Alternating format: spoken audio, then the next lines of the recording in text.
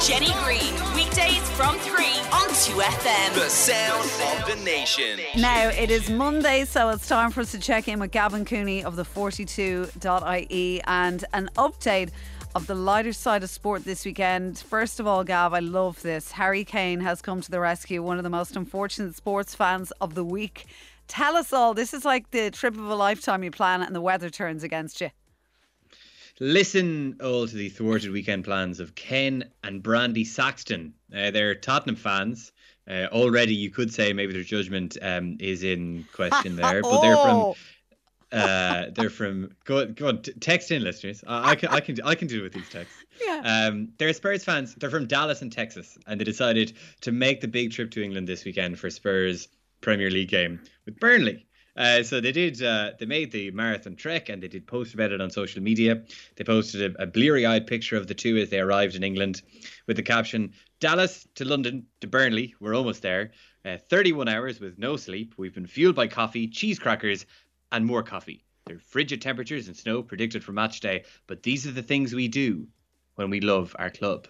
So they tweeted that as they arrived at the ground, and then once they did arrive at the ground, they saw much more snow than was expected, and they did not see a football match. It was postponed 50 minutes before kickoff. So 31 hours with no sleep from Dallas to Burnley and no football to watch. So they then had to begin the sad trek home, having not seen any football. But happily, Harry Kane, the Spurs striker and the England captain, was sent the initial tweet by Ken and Brandy Saxton, and he invited the pair over to a future home game as his special guest. So he said, "Just been sent this tweet. I'm absolutely gutted for you, for your commitment, and to make up for the match being called off, I'd like to invite you to a home game as my guest when you're next in London." It's the last line of that's the bit that got me, because I thought he was going to fly them over. And then when he says, when you're next in London, I mean, the most expensive part of that trip was the flight from Dallas.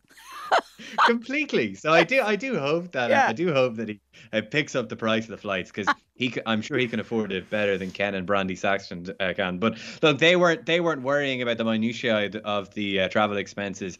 Brandy did tweet that, well, the husband has officially gone viral, and we've been personally invited to watch the Spurs by Harry Kane. So not everyone, by the way, was happy for them. Some very mean and pedantic Twitter user did go back through Ken Saxton's tweets and dug up a tweet in which he called for Spurs to sell Harry Kane because he was misfiring and not performing for the team anymore. So he dug that up, went through his closet and took out that skeleton and hung it for public view. But what is wrong with people to even feel the need to do that and try and find it? Gonna agree with you, Jen. That says more about the person that went through to dig that up than it does about Ken and Brandy Saxton. We've all impulsively tweeted things we're not proud of, and that we would appreciate listeners to this popular radio slot not to go back and dig up. Don't encourage anyone. Yeah. Harry Kane, this weekend's hero. Yes, absolutely. And any Spurs fans maybe might be listening are probably going to go track back through your tweets now and try and find something. But anyway, regardless, the snow also caused problems in the games that did go ahead too. And there was a little bit of a snowball fight. There was loads of snow like over the weekend, and especially on Sunday afternoon in English football, to the point where like I watched Match of the Day last night, as I do every weekend, and you could barely see the ball in a couple of the games. There was a 10-minute delay meanwhile in Scotland, where it was reliably colder than in England, because the Rangers fans chucked snowballs at goalkeeper Max Stryjek during their game at Livingston.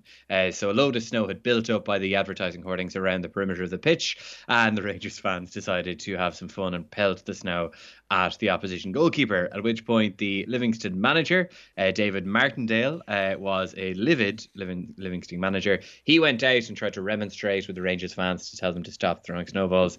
They did not listen. It took 10 minutes to clear the pitch, and then afterward he said, this is Martindale, "We shouldn't be standing here talking about the dough balls with the snowballs," which is dough balls is not an insult I've ever heard before, Jenny, but I guess, I mean, props to David Martindale for at least making it rhyme with snowballs. Now, elsewhere, COVID chaos saw a Portuguese league game abandoned at half-time on Saturday. So this was certainly nothing to do with the weather. No, this is a complete farce of human making. Benfica's clash with Belenenses was abandoned on Saturday evening in fairly extraordinary circumstances. Belenenses had a massive COVID outbreak among their squad prior to the game. 17 positive cases meant they had just 9 players left to play, and that included 2 goalkeepers.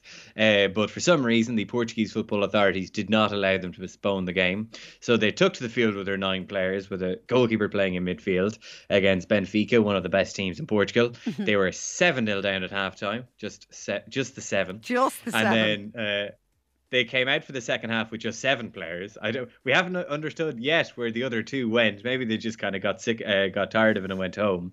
7 players is the minimum you need for a game to continue. And then a minute into the second half, the goalkeeper playing outfield and midfield, João Monteiro, dropped to the floor, forcing the referee to blow it up. So despite the fact that the squad was decimated, the game began. They were 7-0 down at halftime, and then the referee brought it to a halt. Belenenses players released a joint statement ahead of the match protesting its staging. It read, "Football only is heart if it is competitive. Football only is heart if it is really sporting.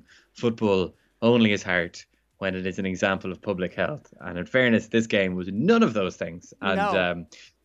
Bernardo Silva, the Man City and Portugal midfielder, was watching on from his home in Manchester, former Benfica player, and he tweeted, "What is this? Am I the only one who doesn't understand why the game hasn't been postponed?" To which we have to tell Bernardo Silva, "No, you are not." Everyone is quite puzzled. Did they give any reason why they wouldn't just postpone it? There are the league did establish rules that if there is a COVID outbreak, if there's a minimum number of players available to play, you go ahead and play it. And they had the bare minimum with 9, but it was an absolute joke of a game. But when 2 are goalkeepers, against, and they're a kind of lower ranked side in the Portuguese top division against Benfica. So madness. Now, finally, your 2 pals, I will call them, the beef between Bryson DeChambeau and Brooks Koepka came to its culmination over the weekend. What happened? Have we been sold a pup? Have we fallen for some guerrilla marketing from Bryson and Brooks?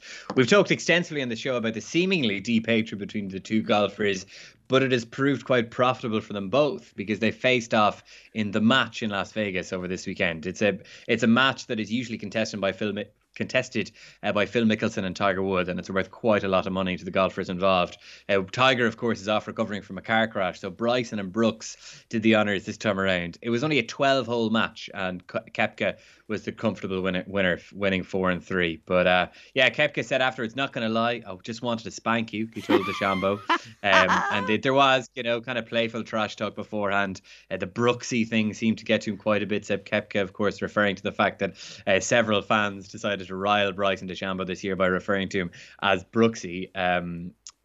Just taking their lead off the wind-up merchant that is Brooks Koepka. But so whether this part of the beef was performed so they could do this match and make a lot of money at everyone's expense, maybe, or everyone's behalf, that might have been the case. But the star of the show, briefly, was Phil Mickelson, because this was a unique event. It was made for TV. So Phil Mickelson and the former basketball player and golf enthusiast Charles Barkley were the commentators on the TV coverage, and the players could hear what the commentators were saying live on the course and were able to communicate both ways with them as well. So Mickelson was the breakout star. At one point, he interviewed DeChambeau as he drove in a golf cart and asked him, when you hit those massive drives, does it make you feel hot? Does it make you feel more attractive?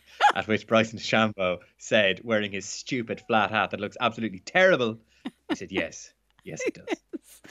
I always had a suspicion, even months back when we first started talking about these 2, it just sort of reminded me of watching WWE as a child, and it seemed to have the same kind of, bit of theatrics to it that this has, and I just sort of felt they couldn't really hate each other that much.